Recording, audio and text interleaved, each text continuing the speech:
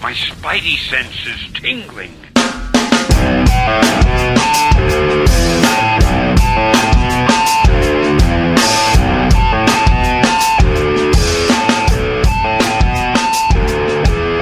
Hello. Somebody wrote a parody comic about this man, and they ended up calling it Life. He's Slim, the host of the Paper Keg Podcast, episode 90. Welcome to the show. Paperkeg.com on the cusp of 30,000 Tumblr followers. I can smell it. We talk about industry news, the books we're reading together as friends, and we do a book club every week. Warren Ellis.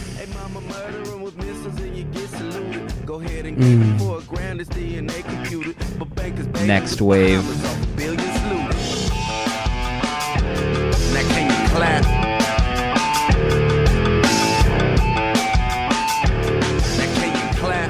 And we'll read your letters live to close out the show. But we have a big, panel of hosts here. 4 people. 1 alcoholic. Who is it? You decide. But I want to talk about one man who has the most adorable gray hair I've ever seen on a man. He is a father. He's a family man. He got into trouble last week by singling out a certain group of people. VP of Merch, Dale_A, thanks for being here.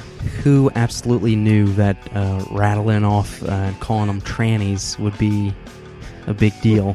I apologize.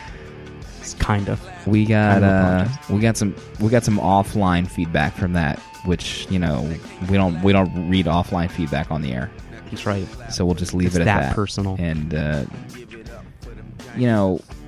there's another host on the show who is known for his fanfic. Almost as rare as a Echo Rift comic, his fanfic. Wow. Is he the alcoholic member of the show? Jonesy loves beer. Thanks for being here. Thank you for having me. Actually, at the end of this episode, there will be a vote which one of us is the alcoholic, and at the end, the Joker is the ambassador, and then one of us dies. That's so relevant to this week's comics. Thank you. I thought I could I had that cup of coffee, so I'm on the pinpoint. The final host, my personal favorite, he's a DC historian. He has the badge on his wall at home.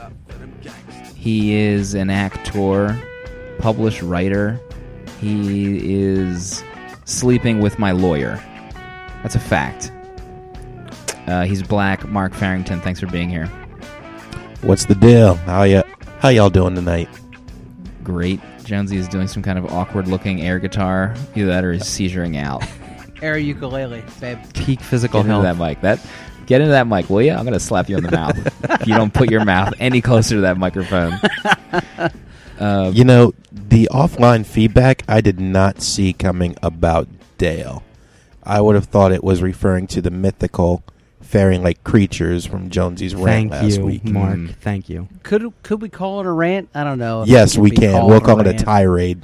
You went off on those winged creatures. I was just saying, just because 2 groups of people share the same name doesn't mean, we should have a merging of sexual boundaries. Man, Jonesy's on PR tonight. Wow. I had a long discussion with my PR attorney, and, I have to be more PC. Big show tonight. Warren Ellis. Everyone loves Warren Ellis. Until you see him on Instagram posting those weather pictures with text on them. And then you got to unfollow him, and you feel bad because you're not going to see his likes anymore of his sexy ladies. But that's another show. Right. Warren Ellis, Next Wave. Who's the artist on this book, Jonesy? What's the artist's name? No clue. Stuart Immonen. Kidding. The little book called Secret Identity. Maybe you heard of it? I actually thought Immonen was channeling the secret identity in this volume. Channeling Thought the art was himself? very similar. Yeah, if you could channel yourself, he was doing it. We'll get into it later in the show. But what's happening in the world of Niaz, Dale? Well, I wanted to tell a little tale of a little-known digital exclusive publisher, Monkey Brain Comics. Romulus. That's a way better news item.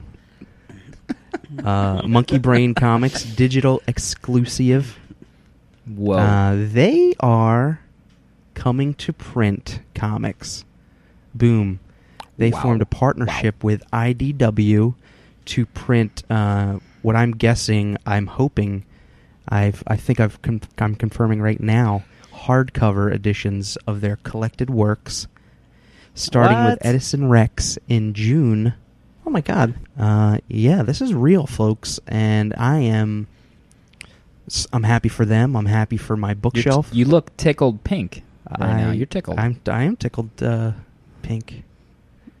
Are you salivating right now over the prospect of Monkey Brain hardcovers on your shelf? I am. I can't wait to pre-order them from Amazon to save my money. Follow-up question: did your mortgage company cancel your mortgage when they saw this news Man, you're was coming feeling out? it tonight, right, Jonesy? You're just ready to dish it out. Snappy. Sass. Savvy and snappy and sassy. I actually probably think that the bank associated with Dale's home follows his Twitter account, and they keep a handwritten log of the hardcovers he purchases. That's right. That's what If they ever have to use it against collateral collateral. I don't know if I'm saying. Thanks for being here, Jonesy. We'll see you next week. See you guys later.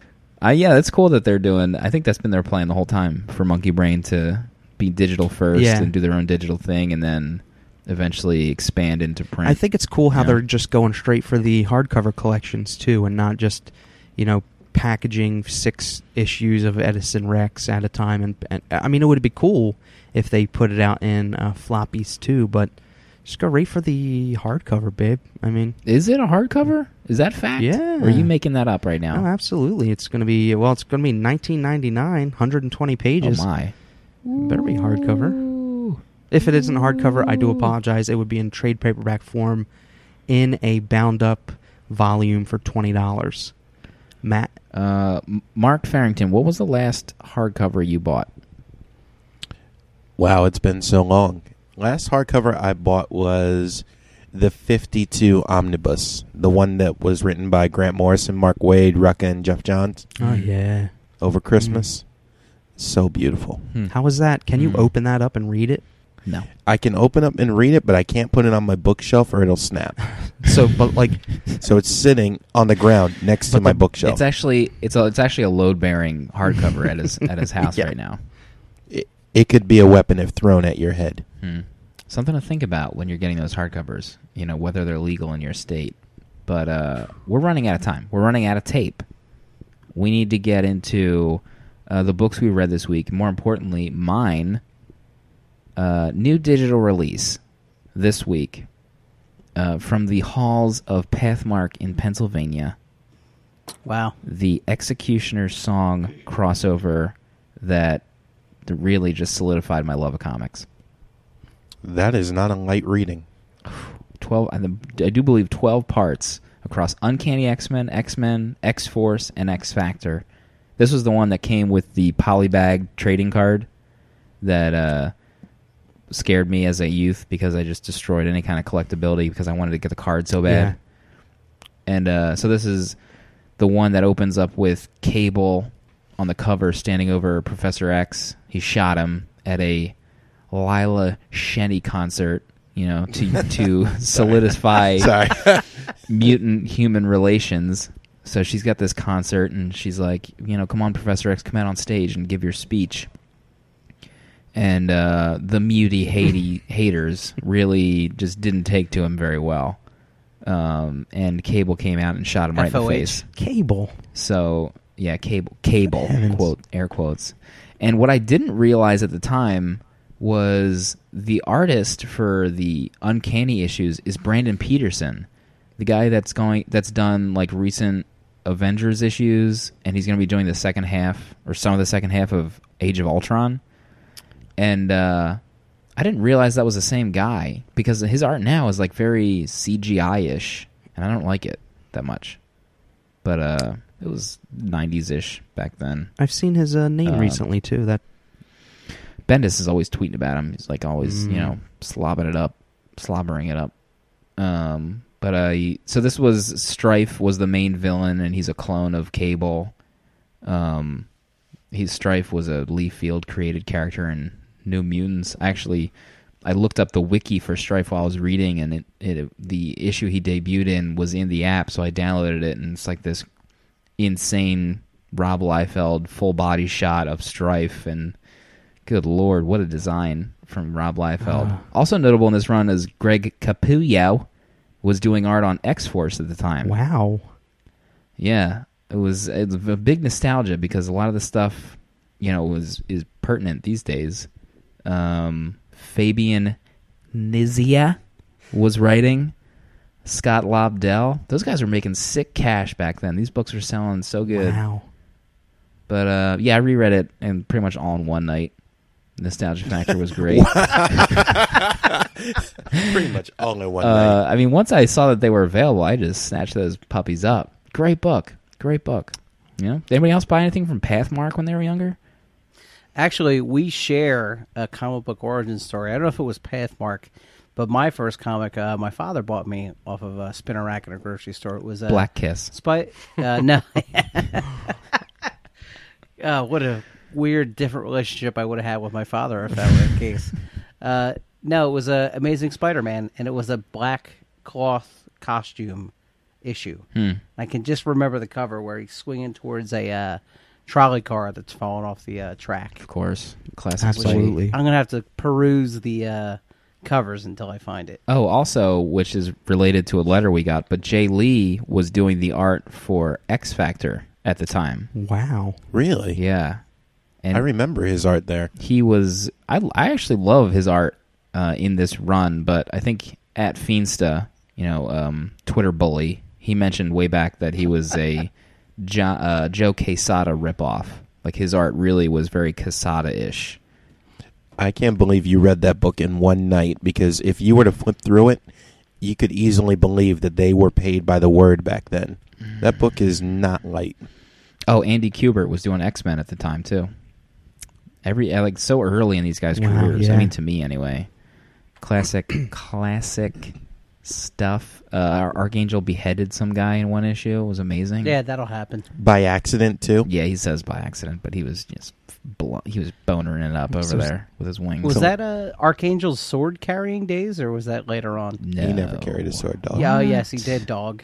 Remember when Nightcrawler was part of the family of demons? That might have been... We don't that like had to to be talk like about that early era 2000s. of Uncanny X-Men, I don't think. See? But he had a healing factor. Remember that? stop it. That garbage. We don't want to talk about it. It's bad stuff. All right. Uh, Let's just shut off our garage bands and walk away. Dale_A, you're a family man, and you have the time to read a lot of comics during the week. I know. I poop mostly. I poop a lot more. What did you read this week? Guardians of the Galaxy issue 0.1. Oh God! Are you guys up on this like I am? Because I just moved the mic stand with my moving stick because I'm thinking about this issue right now. I loved it. I want to hear your thoughts on it, but I loved it. I'm just going to put that out Brian there. Michael Bendis is just king of the world right now. And this tells the story. It's a 0.1 issue, so this tells the origin story of Star-Lord. Star-Lord's mother winds up bedding an alien being. He looks like a man, so it's probably all right. Yeah, And sure. he crash lands in front of her house. Ship is in major disrepair, has to spend time with her. And he ends up sliding up in the Earther. And the Star-Lord is born. 20 years later, I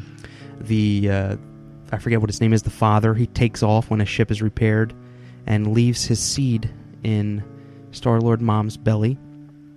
And Star-Lord's kid, he's 10 years old at the time, and he's going to school. He's standing up for himself. He's very Very matter of fact. He takes no guff. He's like his mom and his dad. He doesn't have a very high opinion of his dad. His mom told him about his father, and he doesn't want to hear anything of it because he's not around. Aliens show up. Spoilers. Shoot the mother in the back. Rest in peace. And destroy the house, and assumedly him with it, because they want to end the bloodline, because his father is in some royal bloodline in outer space. Star-Lord finds his father's gun that he left, and last page, turns out he's telling this whole story to Tony Stark. Boom. He's like, I don't know if I went on too long about it. I don't know if that's what you wanted to hear. And Tony's like, no, this is perfect. Welcome to the Guardians of the Galaxy. And it just felt right. The dialogue, Bendis is just on it. Again, the dialogue he writes is so natural and so funny and so amazing between mother and son. I was really upset to see, mom take it in the end there. And I don't know. It's just, was it McNiven? McNiven in all his glory. Gorgeous. He's back. The colors, amazing. And I'm really excited to see where this story goes. I've always been leery of Marvel Galaxy kind of stuff, because Marvel Cosmos. Junk. Yeah, exactly. Because I can't. Sometimes I feel like I can't wrap my head around it. But this is like the point, the jumping on point.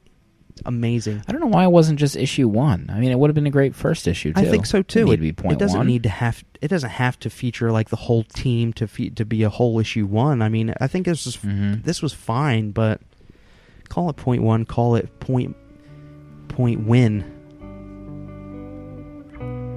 Call it $0.4 to the comic book shop from my wallet. The other thing, I loved the. I mean. In the work office, there was some talk that they didn't understand what they were drinking at the end. Was it like a Coca-Cola product placement?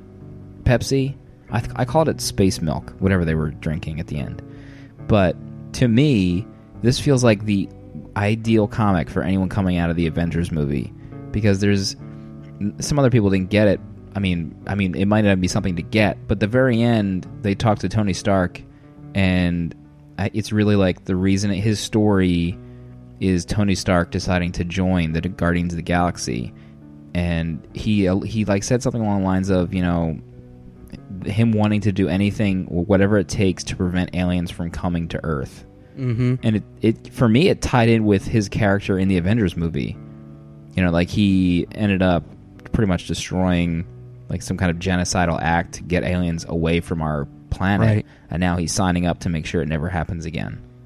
Like, I think that's like the smallest tie-in, maybe accidental or subliminal tie-in you can get to the movies without being overtly a tie-in. Yeah, but it is just so, it fits so well. You're absolutely, and after I read it and I associated your tweet with it, it's a perfect match. And I mean, it works. Like you Tony's passionate about Earth. He went into outer space knowing he may very well not come back to set that nuke off in the spaceship in the movie I'm talking about. So it's only it makes perfect sense that he would join the Guardians of the Galaxy. And I liked it a whole lot. Amazing. Star-Lord, as grown up, he looks like a total badass. He just fits the bill. I mean, he's got movie property written all over him already. And the gun, it's like Brad Pitt. The gun is just like designed to be a movie prop. I thought it was weird if this is going to be in like the Cosmos line. It's like the Marvel Knights line for cosmic stuff. But the Sam Alexander character also has like a missing father and daddy issues. I thought it was weird that the first 2 books in the cosmic line both have guys that really just don't like their father. I don't know, maybe that was kind of a accidental thing, or maybe it was on purpose. I just thought it was weird, but we'll see. Mark Farrington, you are a gorgeous man. Can I just be honest with you right now? Keep doing it. We're doing this while being recorded. I will never hear the end of this. You are the wind beneath my podcast wings. Stop it. Stop it right now, you. If you could tell us what you read this week, I would love it, please. I went back to an old favorite. I went to Batman Inc. number 8. Oh gosh, That one. Oh gosh. Yeah, I had to. I had to read it. So anybody who doesn't want to hear it, anybody who wants to stay away from the spoilers, skip this. Let's get it ready, Mark. Let's get it ready. Were there any black people in this show? Yeah, Lou Rawls. And the Oh, cop, yeah, he was in the it. bicycle cop that turned into the private detective. The one that they made ride on the little sand buggy with his shirt on. That's racist, actually. You can't say sand buggy like that, Mark. Yeah. You'll probably get some offline feedback for that. If somebody could tell me what it is, because brother ain't got no Twitter. But anyway, I read Batman Inc. number 8, and to those who haven't heard, it was Robin's last stand. This issue opens in the middle of a firefight. Batman is caught in an elaborate death trap sprung on him by Talia. Leviathan is on the rise. People are running in the streets, panic. Leviathan. Heroes are bloodied. They're scared. They're disorganized. Nightwing is fighting in the streets with Commissioner Gordon trying to stem back the chaos. And in from out of nowhere swoops Damian Wayne Robin. He single-handedly manages to stem the crowd, and they charge Wayne Enterprises in an attempt to free Bruce. I love this book. I love this issue. I loved every single panel. This book was Damian's send-off, and instead of having his last moments be with his father, Grant Morrison chose to team Dick and Damian back up. I loved it. There's a great panel in there where they're just sitting there. It's the Butch Cassidy and Butch and Sundance moment where they're about to charge into the firefight, and they're just looking at each other going, this is our last chance to prevent catastrophe. I don't think we can take him. Do you think we can take him? And Dick goes, when can we be stopped? We were good. Damian looks at him, gives him that little nod of respect, and says, you know, you've always been my favorite partner. They go running into the chaos. They look at each other. Dick says, why don't we do this more often? Damian replies, I'm saying. And they have one last hurrah. Damian comes across his clone, and unfortunately, he doesn't walk away from the battle. Mm-mm. He is carried like a corpse. He fought it out tooth and nail. This is one of the first times in my comic reading experience where I've ever witnessed the entire life cycle of a major character. I've read when he was introduced. I grew along with him. I watched Damian grow and change, and then I watched him get shuffled off that mortal coil. It was kind of weird. Mortal Coil. As an old school Bat fan, I didn't like Damian. I thought he was a usurper. He was a punk. He took Tim's role. But then at the end of issue 8, I'm thinking, how are you going to kill Damian? I love that kid. I thought I mean, I don't know. Of course, I don't read any of the other Batman Inc. books, but I read this one, just like John Q. Public is going to do. I don't know. I just felt like Damian's killing was just felt rushed. And I know they're probably so they're going to have Morn books with Nightmare Mouth variants in the coming months. But I don't know. Like, I don't know. It just felt rushed. Like, poor kid. It wasn't emotional enough for me. It was fast. And maybe I'll feel that way differently when I look back or try to read it again even next week. But right now, I'm kind of like sore on it. I do like that. And it was mostly because of that one page where it was like an expose where he like went out like Boromir and just got shot with arrows and blood gushing from his mouth and stuff. But that was a total like, is this how he's going to die? I was like, is this page his death page? And luckily it wasn't, because there was more pages after. But I was just like, no, you can't kill him in little squares like that. And I don't know. Dale, I bet when Bruce goes back to that Batcave and he looks at Batcow and he doesn't see Damian, you're going to lose it, because I will. Yeah, I mean, I am sad that he is gone. He was cool. I loved him from. I mean, Grant Morrison, I don't really stand that much, but his Batman stuff is gold. Jonesy, you haven't said anything in about 30 minutes, so I'm interested to hear your thoughts. I'm just trying to give the fans a little service by taking my voice out of the equation. Thank you. I think what's going to be better is the Damian return story. He is an Al Ghul. He does have access to Lazarus pits. I mean, he's not going to stay dead forever, so it'll be interesting to take all this time he's been with the Dark Knight and the Dark Knight family, and then possibly him come back insane or made mad by the Lazarus Pit, and he knows everybody's secrets. So that'll be a fun, I'm sure, event that'll happen either later this year or early next year. I actually can't wait for that. Best Easter egg of 2013 when Nightwing and Robin are running into the smoke screen to fight a gaggle full of guys, and then in the smoke it had the old word effects from the Batman 60s TV show. Bow, biff, Yeah, pow. that's cool. That was cool. I LOL'd. Romulus. Jonesy Loves Beer, what did you read this week, and can I guess it? Yeah, you can guess it. Was it Uncanny Skull Kickers #1? It was. I was either going to talk about this or 5 Weapons. I want to hear what Uncanny Skull Kickers is about, because I'm still bewildered by the numbering and the renaming. Well, this just picks up where Skull Kickers left off. Baldy, who is now changed his name officially to Rex in the lore, crashes on a desert island with the elven maiden mercenary from the previous arc, Kuja, I think her name is, and they are basically fighting for survival on this desert island. They, have supplies from the ship that watches up. They try to make shelter. Eventually, through the story, they find a stone monolith that has a picture of the demon that actually brought Rex from our world, Earth, over to this Skull Kickers universe. And then as they discover that, they're surrounded by these apes with big unicorn horns on them, and it says to be continued. But the real star of this book is the B-plot that follows Shorty. Shorty, of course, was on the boat, and you're told in the first page that he fell off the boat and drowned. He's dead. So what they do to follow his story is at the bottom of each page, one panel is the same panel over and over again, which is just him floating dead in the water. And then occasionally, like by page 10, like a jellyfish will float by, or a seaweed will come and hit him in the face, and then like keep going. And that's the whole B story. It's on the bottom of every page. It is so understated and absolutely hysterical.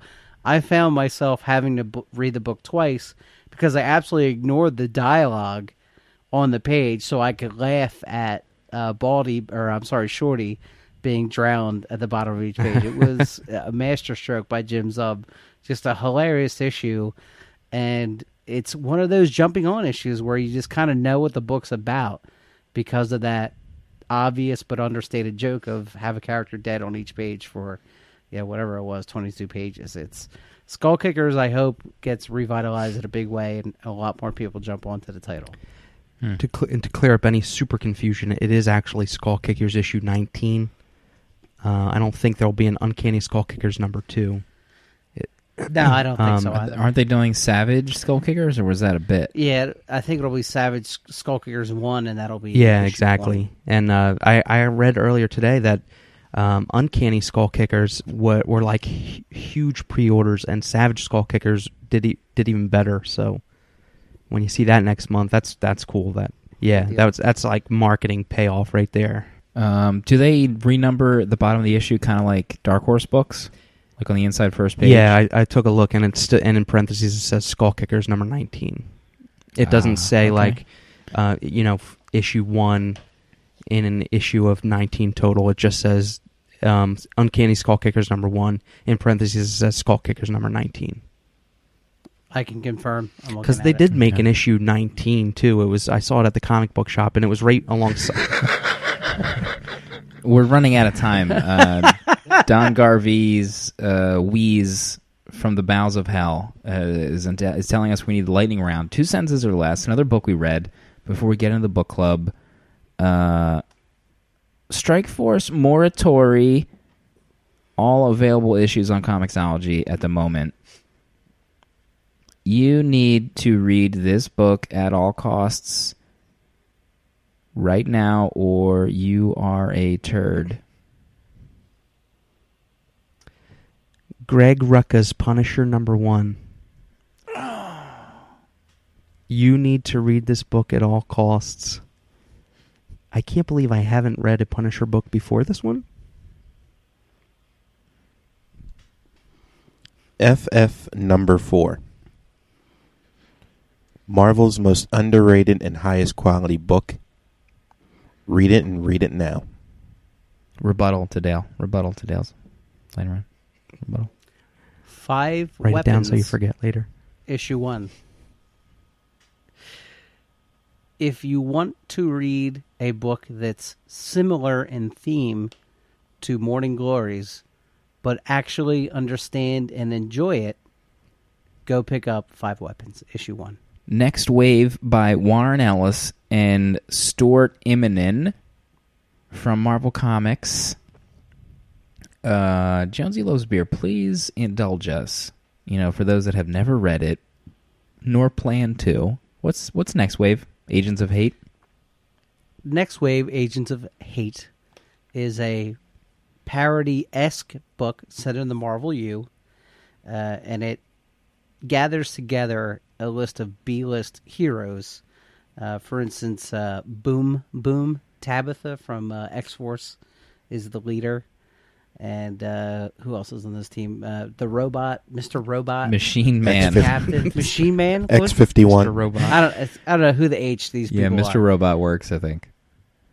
However, Captain Marvel. they come together. Well, she's not Captain Marvel. She's Photon, right? Yeah, I mean, Or was she both? former Captain Marvel. Former Avenger. Former Actually, Photon. before I continue, my favorite panel in the book is her flashback to her time in the Avengers. Mm. You remember what I'm talking about? Yeah, I do remember that. Yeah. So Spoiled anyhow, already. I did spoil it. So this team, under the lead of Photon, steals a highly experimental ship, much like Jenny Sparks in The Authority, but much better storytelling. And they proceed to fight against this corporation who is secretly a terrorist shell. And they get into like weird zany adventures because they're tracking unusual weapons of mass destruction. I'm sorry, they call it bizarre weapons of mass destruction. So it's items in the Marvel U that are off a little bit, and it's their job to go stop them or rein them in. It's wonderfully written because it does not take itself seriously at all. It's set in the Marvel U, but I'm sure, and Dale will have to back me up, this is not in continuity. It's just a fun little offshoot, a fun story. And the art by Stuart Immonen reminds me exactly of the 4th issue of Secret Identity, where it's like a little blockier, heavier lines. There's a lot of geometrical shapes in the characters. And I don't know how to finish the synopsis of this book except to tell you that it's nothing like what's out there. It's totally unique. It's a team book. Yeah, it's got all the trappings of the traditional comic book, but it blends parody and serious storytelling in such a way that each issue you have no idea what's going to happen from one page to the next. And I really enjoyed that because I feel like as a comic fan who's been reading for a long time, you get a sense of you can turn a page and kind of guess what's going to come next. No clue in Next Wave. It was such a treasure and so new to read and such a new form of adventure and superhero comics. I loved every page. It feels like the Hawkeye of its day, where it was unlike anything else that was being published, and it probably had a super cult following. It just wasn't enough to continue the book.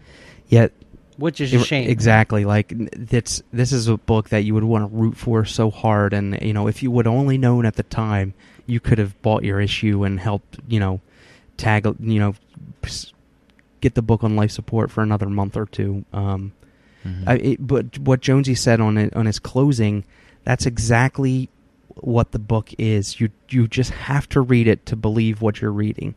I love that. I love Warren Ellis, obviously, and his zany use of far-out technology in the book, and I love how it's a team book, and it's basically just the team busting each other's balls the whole time. Mm-hmm. But they work together to get a job done, set against the backdrop of the hate organization, High Anti-Terrorism something. and they are their former employers who are just a shell company for terrorists, and they're armoring the hate organization. And I just loved every second of this book, and the interaction between the players. I loved how Warren was able to take this stable of characters that you would really know or care nothing about and just make them comedy routines. I mean they kick ass, I guess, but it's not about the fight scenes or anything like that. It's just about enjoying the heck out of this book. It totally feels unique, and it's a shame that there is 12 issues, so treasure it for all of its worth.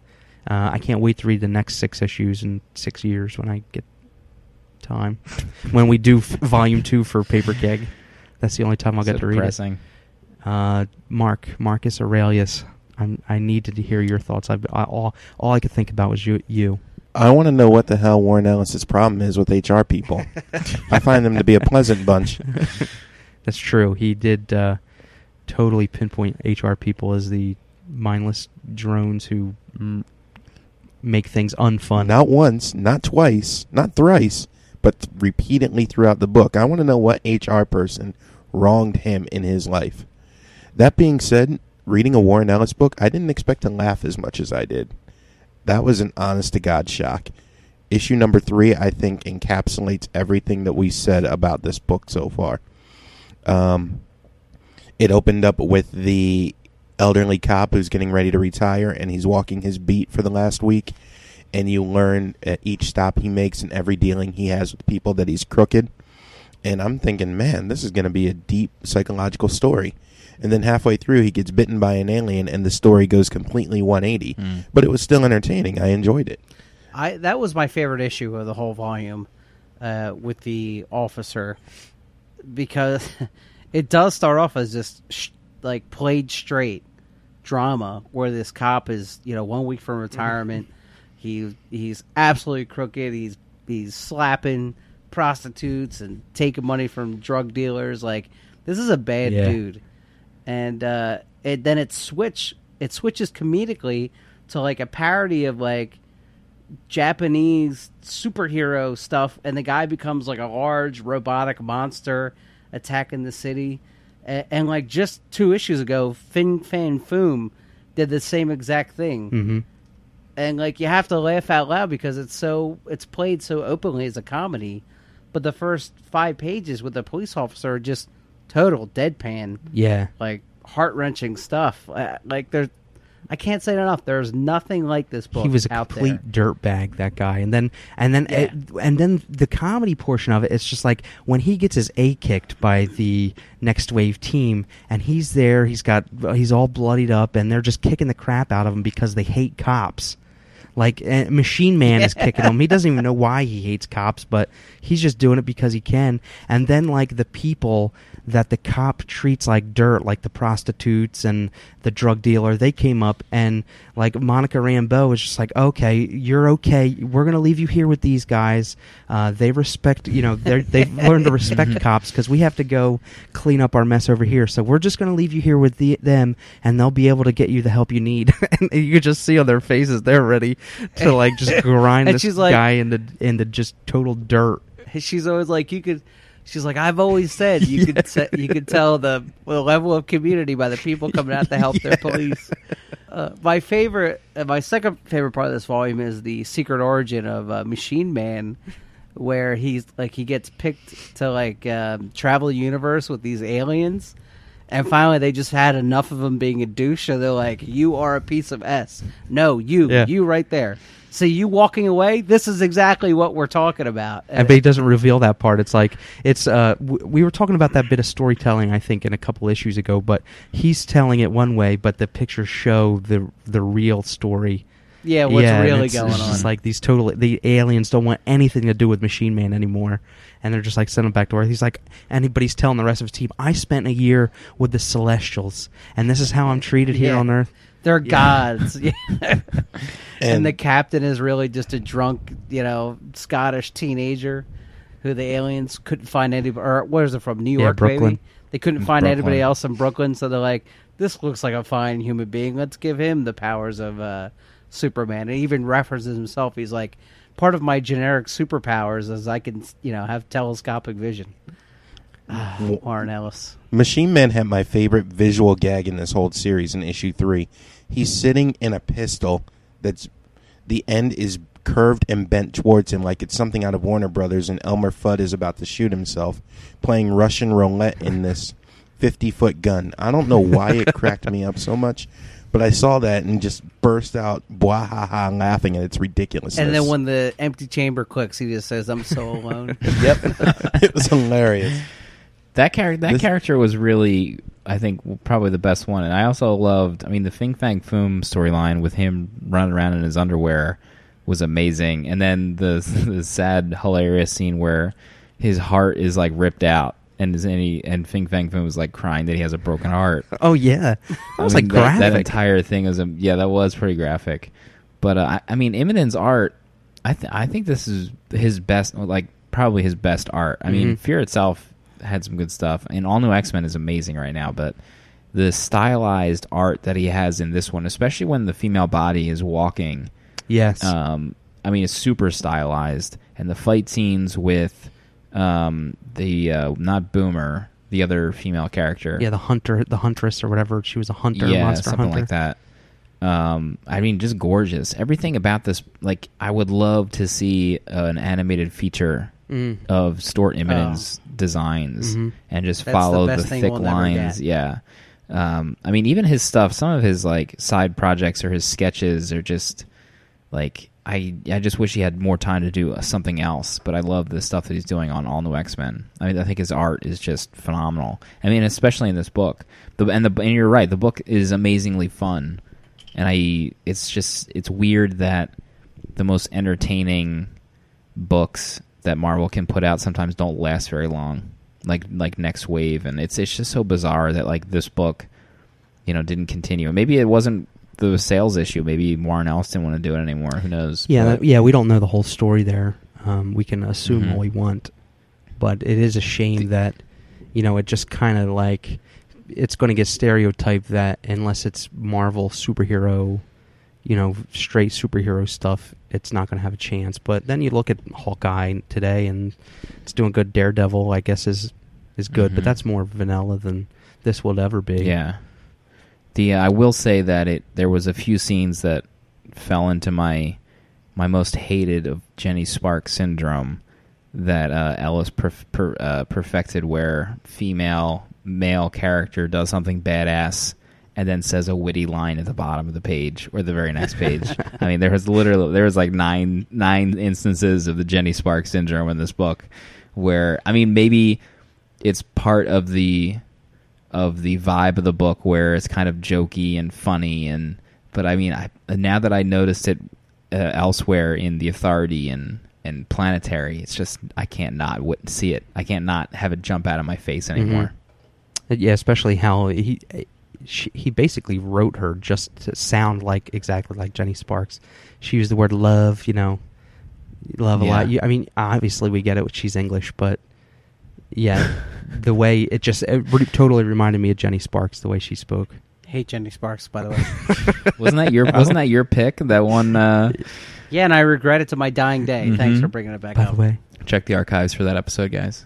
But everything, the cover styling of this book, I don't know if Immonen had anything to do with that, but it was like amalgam of sketches and like this almost like ad campaign kind of artistic to it. And I don't know, it's just I loved that we got to read this book, and I love that it was 2 to 3 issue story arcs. That just works, especially for the time period. It's probably more, 6-issue trades at that point, 6-issue arcs. Yeah, it's just this broke it up so much, and I everything I read of Warren Ellis, man, I just fall deeper and deeper in love with the man, and he's probably just the most unapproachable creator ever. Like, he probably would. He just looks that way. Yeah, exactly. He would probably want nothing to do with me if I walked up to his table. He would not make small talk. I'd get total you like. have to bring him a Guinness. I think you just have to bring him like the maltiest beer or whatever you could get your hands on, and you guys would just be best friends. With the most violent of pictures, like with death, Sexy sex, ladies. and death in the same picture. Otherwise, I'd get total like Clevengered. I'd get Clevengered at his tell him table. Clevenger. Tell him you just love his Instagram likes. I think that's a good opening line for any kind of creator or personality.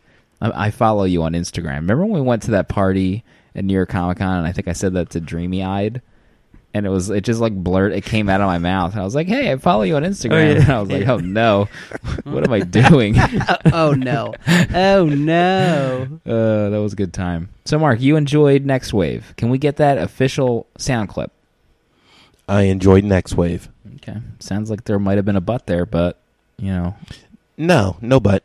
I was wondering who I'd recommend this to because I couldn't get the vibe of it. I think I would actually probably go to what Jonesy said. This is for somebody who's Loves comics. kind of bored with what's out there now, but knows comics in and out. So you'll read this and go, oh, okay, those are the terrorists. They'll stop them. Or, okay, this is a dirty cop who's going to either get redeemed or he's going to get taken down hard at the end. So someone who's disillusioned with current comics but is a comic fan, I can only think of one person, Twitter bully Brad Heitmeyer at Fiendsta. You better watch out. I mean, Are you starting a new war in 2013? He's going to somehow you find need his to be way into this careful. hangout. He's going to come in here. It's like when you say, Beetlejuice's name. Yeah. 3 times he appears. You say 2 people say they like a comic book. Brad Heitmeyer appears to talk ass on that book and make you feel like the biggest dope on the planet. I mean, God forbid you mention all new X-Men on the internet. He will just like appear behind you in the mirror, like that movie. Candyman. Candyman. He is the comic book Candyman. We're never getting another Brad Heitmeyer cover, are we? But if Candyman had Dan Slott-esque Twitter filters set up for every book, for everything ever, to notify him. That the Dan Slott Twitter filter, I think, is a 300-inch monitor with 90 TweetDeck filters running simultaneously, and he gets pinged whenever certain ones go off. But we're running out of time. We need to move on. We got your letters. I'm gonna open them up. Farrington's gonna read them to you. Letters at paperkeg.com. We will read your name live on the era.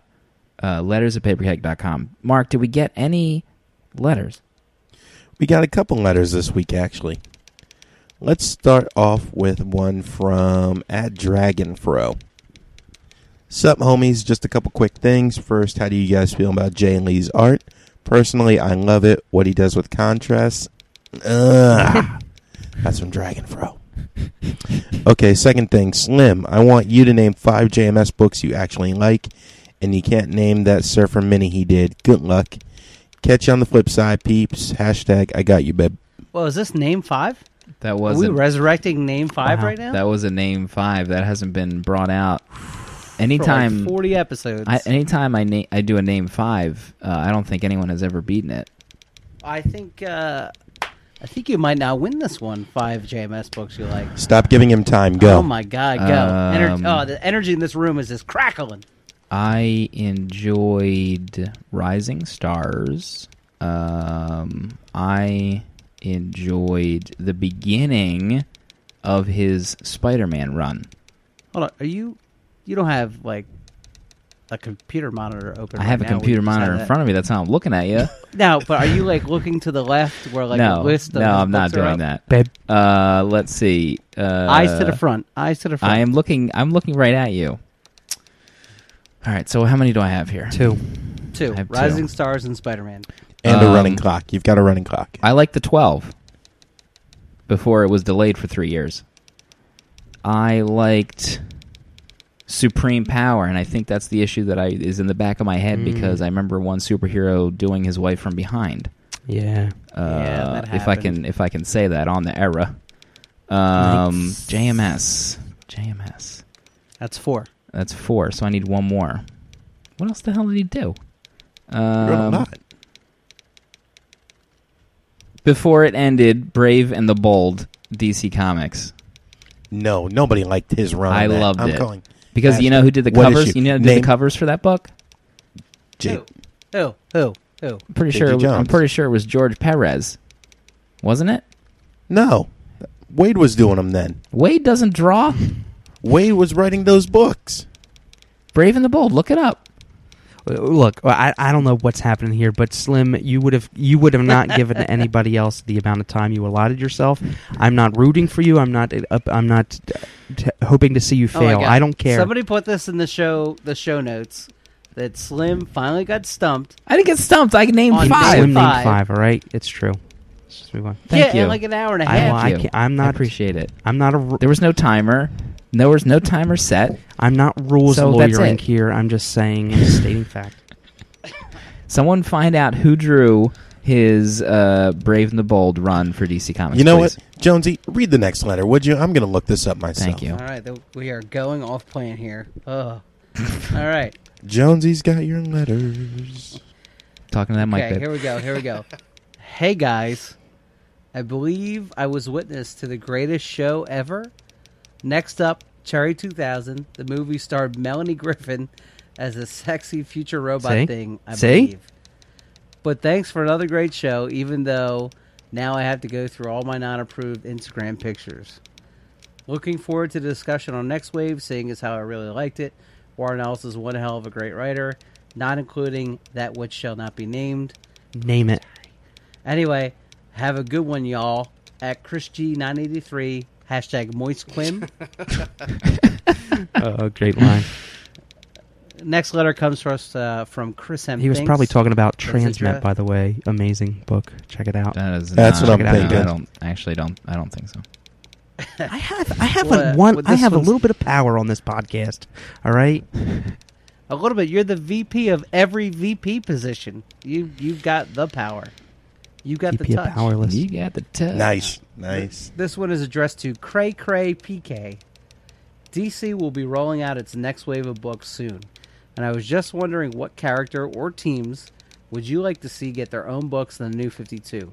Any particular creative team on those books? Personally, I'd love to see a hard-boiled, street-level, elongated man Private Eye series and a Booster Gold Hard Luck adventure Oh ongoing. God. I know it's been done, but this is always one of my favorite questions. Be on the lookout for ground beef falling out windows because nobody likes a meteor shell. Chris M. Thinks. Wow. God bless Chris M. Thanks. New 52. Or was that 2 questions ago? I lost track. He wants to know creative team and what kind of book would you like to see? I would co-sign on that elongated man. That'd be pretty cool. Jeff, And a Wally West story. Jeff I want Wally Lemire back. writing and drawing Superman. Shut it down. Oh, yeah. There we go. Shut it all down. Confirmed, I was right. JMS did write Brave and the Bold, but George Perez never did a cover while he was writing it. Booyah. That made me feel so good. Good one. Sorry, Mark Dan. is I was correct. spent. I was correct in stating that George Perez did covers for Brave and the boy. Bold. Thank Dale, you. What would you Thank like you. to see? I don't think I New care. 52. You're the biggest fan in the room of the current New I don't 52. think I care. I was going to say my lightning round was Aquaman 17, which I read randomly. I could care less if I knew anything I know about the depths of the DC universe is from the 52 storyline. So I would probably just pluck something out of there.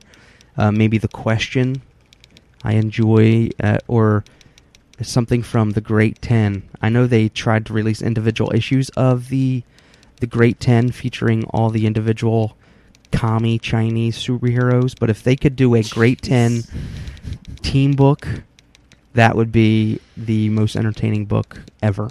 Were any of those commie Chinese trannies? Could you confirm? Can you comment on that? They probably no. I mean, maybe they would have all the trannies in China would have probably been killed by their own government. Dale _ on the Twitter, and you can email him at Dale. Do we get any other letters? Who's reading the letters right now? I haven't answered the question, though, because I haven't answered That's why I it. asked for the next letter. Blow your mind, Slim. You ready for All right, this? I'm ready. Also, Jeff Lemire, because I love what he's doing in DC right now. Is there anybody else in And- DC? Nope. No, just That's Jeff Lemire and Jeff Johns. But I would love for him to do a well-written Shazam story set in the past. That would be my desire. When you say past, like ancient Like Egypt, distant- Silver Age, distant past, like go over the whole Black Adam stuff, but make it better than it was. I'd read that book. See, there you go. All right, so this letter comes to us Talking to that from mic, babe. Seth Breeds Love I mean- of the Ancillary Characters podcast. Did you call me terrible? I heard that. Earphones are broken. So, love that you guys are going to blab about this book, Next Wave. I remember when it came out, and probably still today, it was like anything else. I always admired the fact that the book is as beautifully drawn as it is written. Warren Ellis wrote some of the most eminently quotable, hilarious lines, and so much of the comedy comes across because of Stuart Immonen. So this got me thinking, why aren't there more books like Next Wave out there from the big two? These sort of Atomic Robo style books that are that are loaded with comedy and self-aware of action. I mean, the only other one that springs to mind from DC or Marvel is the Bwahaha era of Justice League. Anything else you guys can think of? Thanks for the great shows. Oh, and Jonesy is not my least favorite host. He reigns in my heart. Seth, you are wrong. I continue to be the least favorite host. Please don't go against the mainstream. Jonesy pulling the reverse mental troll by agreeing that he's the least favorite Paper Keg host. The only other book I can think of from Marvel that was funny and jokey was Clevenger's reimagining of the Secret War. Was it this? Oh no, Infinity Gauntlet. Remember when that came out, Dale? Do you remember that? Yeah, that was cut down, wasn't it? It was like ambitious, and then it was nothing. I think that was the beginning of like future work from them. Like that was supposed to be the beginning, and then they were going to do their own Captain America series, and then that got the kibosh. Yep. But I mean, that book, that Infinity Gauntlet book, was pretty wacky and hilarious and super over the top. But that was it. I think. I mean, the big two. Those guys are just. It's got definitely has something to do with continuity and their protecting their IP, and they don't want to see their characters made into. I guess. I mean, I can only assume that it's got to be behind. Sales have to be behind it. I mean, if it's well executed, Next Wave went on for 12 issues, and that was probably they just started figuring out that it was never selling to begin with. By issue 12. I mean, it's got to be what's the driving factor for something like that. I'm trying to think of what other... Superman Adventures, like people that read, like the creators consider that the best Superman book that's been written in like years, but that got canceled. Mm-hmm. Nobody That was was a nobody great was book. buying it. I loved it. I think the only other one DC had, and it wasn't on par with the Bwahaha era Justice League by Giffen, but the late 90s, early 2000s run of Young Justice by Peter David and Todd Nauck, that at least had the cartoony art, and it had Peter David's kind of offbeat, wacky stories that every 5th or 6th issue he'd do a serious one. But even in that run, they didn't take themselves too seriously and would make those nudge, nudge, wink, wink jokes in front of the camera. But I agree with Dale's point. Ultimately, it boils down to sales. You hear creators say, if people buy it, we will publish it. But then fans say, why don't you do this? We do this, and nobody buys it. So it's a cyclical argument. Yeah. I think maybe you could consider A+X to be kind of in the vein. I mean, it's a fun book, at least. It's probably got a little more action. But so far in all these stories, they've been kind of chuckle-hut-ish, at least. I really like A+X. Like comic fans I should say internet fans really didn't take to A+X at all.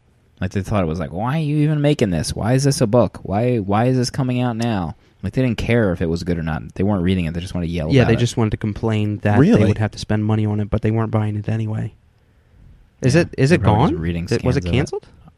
I think there's like one. Well, it was only like a 6-issue mini. I think maybe there's one issue left, or it's done. Oh, I didn't know it was a 6-issue. I thought it was an ongoing. I didn't think so. I mean, I could be incorrect on this, but I doubt it because I'm never incorrect. Rewind the tape, guys. George Perez. I was correct on both counts. But what a show we had. Do we have any other letters? I should ask that before I said that. No, that was pretty much it. Jonesy did an excellent job reading while I was motivated by spite. Terrible job. Didn't even speak into the mic. Do not send letters to tell him how good he is. They will not be read on air. Those. And I have filters set up so that it says I like Jonesy or Jonesy is good. They automatically are marked as read and deleted. Right to the spam filter, baby. I can't wait to get Brad's angry email next week. You're Bring the hate, lucky you're Brad. not on Twitter. Bring the hate. Yeah, you don't have to deal with any of that stuff. Well, technically, he is on Twitter. He just That's doesn't true. know it. Evidently. you can thank Brad Feensta for that. I just call him Brad Brad Feensta. Feensta. What a show we had. Next Wave. Good show. Unanimous love. First one in a long time. Word. I'm telling you, the energy in this show was hot.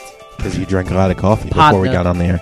I can't wait until this is released and I can tweet Warren Ellison and he could tweet out something about his gun machine book.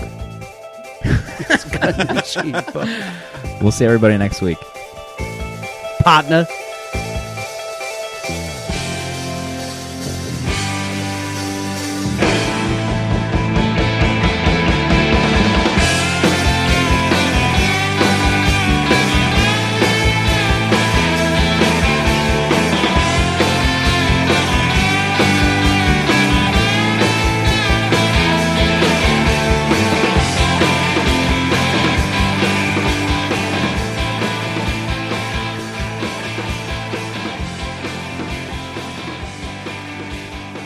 Just got an email from Rams and went into the Jonesy filter.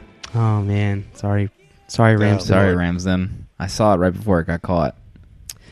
Rebuttal. Or did you have something to say, Jay? I'm jumping all over you. Yeah, I forget what I was going to say.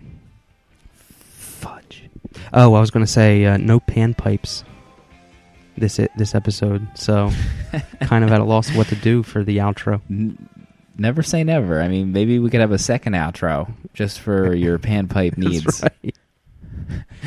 How about you reading Punisher Greg Rucka? Let's talk about it. Yeah, I actually, from whenever we talked about it on the show and you mentioned it, I had it in my downloaded books on Comixology because I wanted to read it, and I was flummoxed. It was so good. The art was amazing, and it was Chachado. It was hyper violent, but it was just like it was great. I mean, Punisher didn't say a word in the whole book. Punisher was just there in a couple panels. I mean, it was like a cop drama, but at the hands of is because of the Punisher thing. I don't know. I want to read the whole. I want to do a Punisher book for book club. Is what I want to do. I think we need to do Rucka's Punisher. I think we need. We might. I mean, Let's do it. In a perfect world, we would have time to do his entire volume, which I think is 19 or 13 issues. Let's have a. Because let's find out when it's Rucka's so birthday amazing. is and do like Paper Keg month, Punisher month on Paper Keg. Punisher month. So wait, did you read the first issue or the first trade? I read the first issue only. Okay, the trade is so good. Mm-hmm. I mean, slightly discounting because that tied into that Daredevil Avenging Punisher crossover with that hard disk. Oh yeah, I read that issue.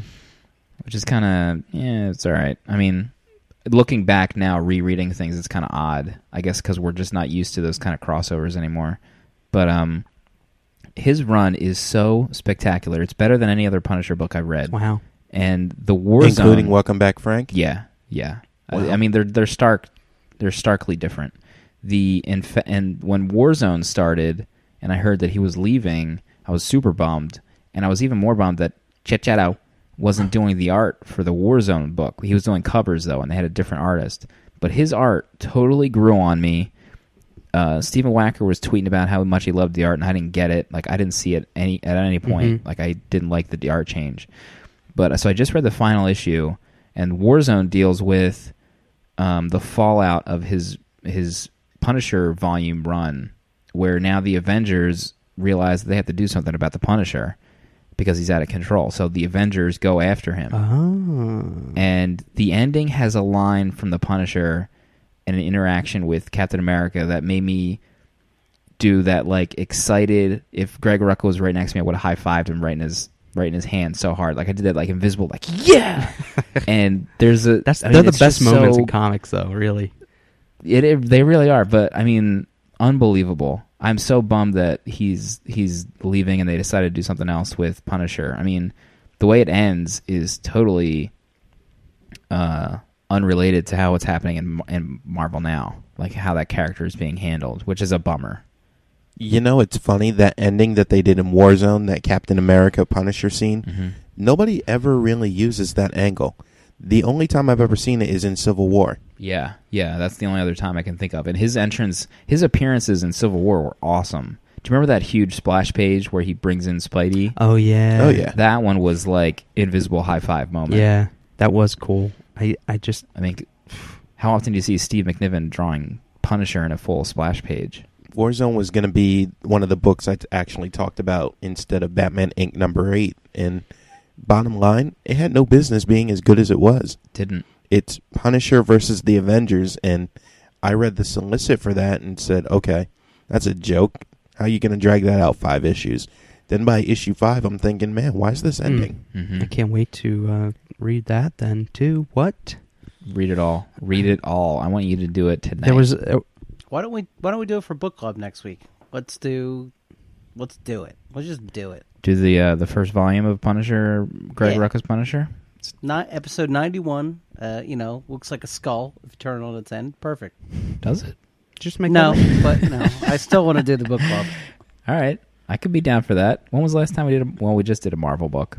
Now that I think about it, but I mean, I'm Yeah, totally but down We've for never it. done a Punisher book. We have so. never Yeah. done it. I mean, the chances of Dale getting a retweet from Greg Rucka are pretty high. I'm not gonna lie Oh, well, to you. and why didn't we Like do it this time? 104%. Okay, so we're reading Punisher for 91. Have we hammered out what we're doing for 100 yet? Did I miss that tweet? Big plans. Yeah, that tweet. Big plans. I don't know if you guys realize this. We're coming up on the 100th episode of Paper Keg. That's 100 episodes. I think And Slim Radio said it Free would never Ecoriffs last. is actually coming up to their 300th episode.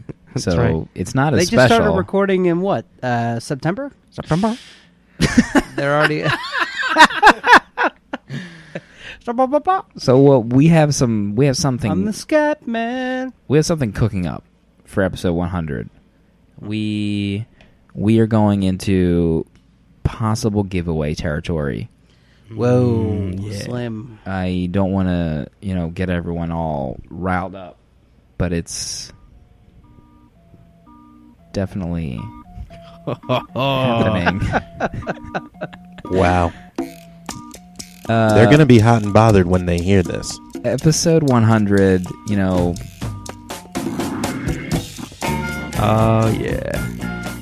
I mean, I'm not sure if we're going to do a big book club. We might just kind of sit and look back on some moments. Not a clip show. We might just sit back and maybe go down the list. I would encourage everyone to scroll through the notes for all the old episodes, host included. Maybe jot down some notes.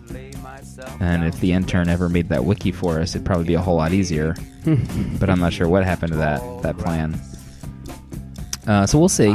Possible giveaway. It could possible awesomeness. Really. Yeah. Yeah, definitely. Awesomeness. Yeah, we're just gonna tease it out. We're alone in the bedroom. We have a long night ahead. We're just gonna tease it out. We're a pleasure delayer. We want to extends this as all night. What a great song this is that Dale chose, right? It's one of my favorite songs of all time. The Panpipes. Eric Burden and War. If we go to karaoke one night, you should sing this. You are right on time with that. The hall of the mountain king. I stood high on a mountain top. Naked to I'm making you the main cam right now. in front of every kind of girl. I wish I really knew how to play panpipes. Me too. Bring the panpipes for Slim's birthday. Free comic book day. Panpipes.